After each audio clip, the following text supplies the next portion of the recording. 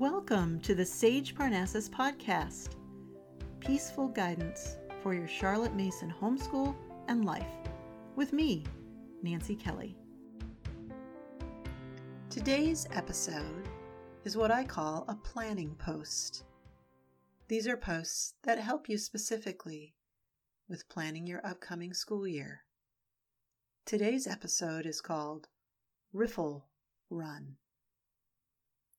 Some mornings I take off jogging over to Island Park, where you enter under a gateway that states, "Where friends meet." Alas, no friends are meeting there at 6 a.m. The park is bordered by the Des Moines River. A few years ago, a dam was removed and replaced with 2 sets of riffles, rocks that slow the shallow water and gradually terrace the flow. A surprisingly controversial move and the subject of my son's master's thesis.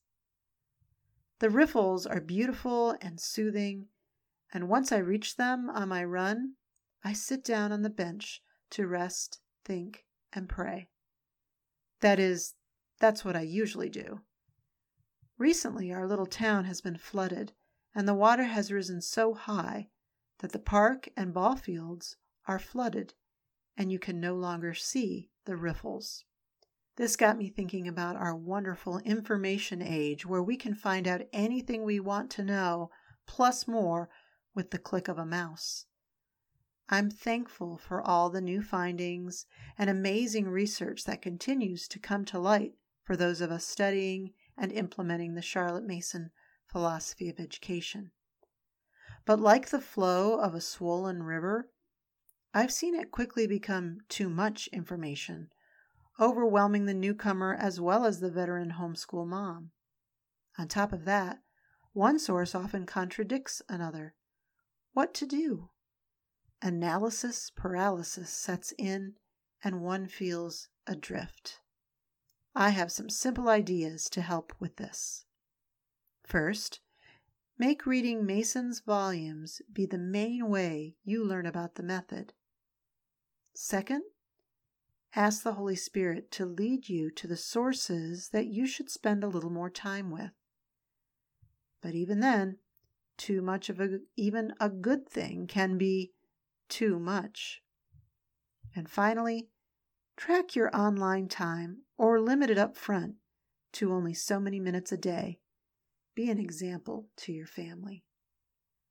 So, this is what I call a planning post, but I just talked about being overwhelmed by too much information. The irony is not lost on me. What I want to share with you is just a little article found in a Emile Pianta that I keep coming back to as it holds a few wonderful nuggets for your upcoming school year. The topic at hand was what subjects to leave out of Class 2 when time is limited. Miss Kitching introduced the subject with the following points.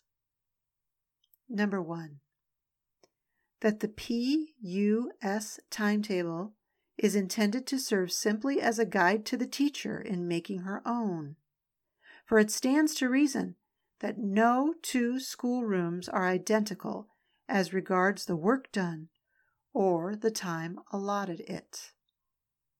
2, that in making her own timetable, the teacher must be careful that no 2 lessons requiring the same mental effort follow one another in close proximity. 3, that it is better to leave the term's work unfinished than to rush the pupils through for the sake of having finished the work set. The general outcome of the discussion was to the effect that some modification of the program and timetable is absolutely necessary, each teacher using her own discretion in the matter. Somebody very wisely remarked that Miss Mason intends the program to fit the child and not, as some wildly imagine, the child to fit the program. Now here we have some basic principles to keep in mind for the upcoming school year that everyone can apply.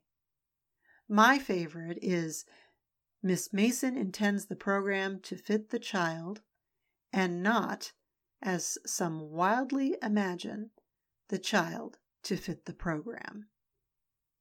It's been a few weeks now, and the Des Moines River is slowly going down, leaving the outline of one set of riffles. The river is coming back to a healthy stage, and the definition is returning. Rivers are supposed to flow, and we are encouraged to have peace like a river.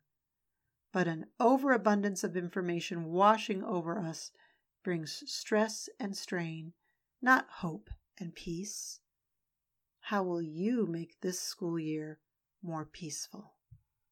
I would like to close with a prayer for the week from the Cloud of Witness, page 333. Grant that we may perceive and know what things we ought to do, and also may have grace and power faithfully to fulfill the same.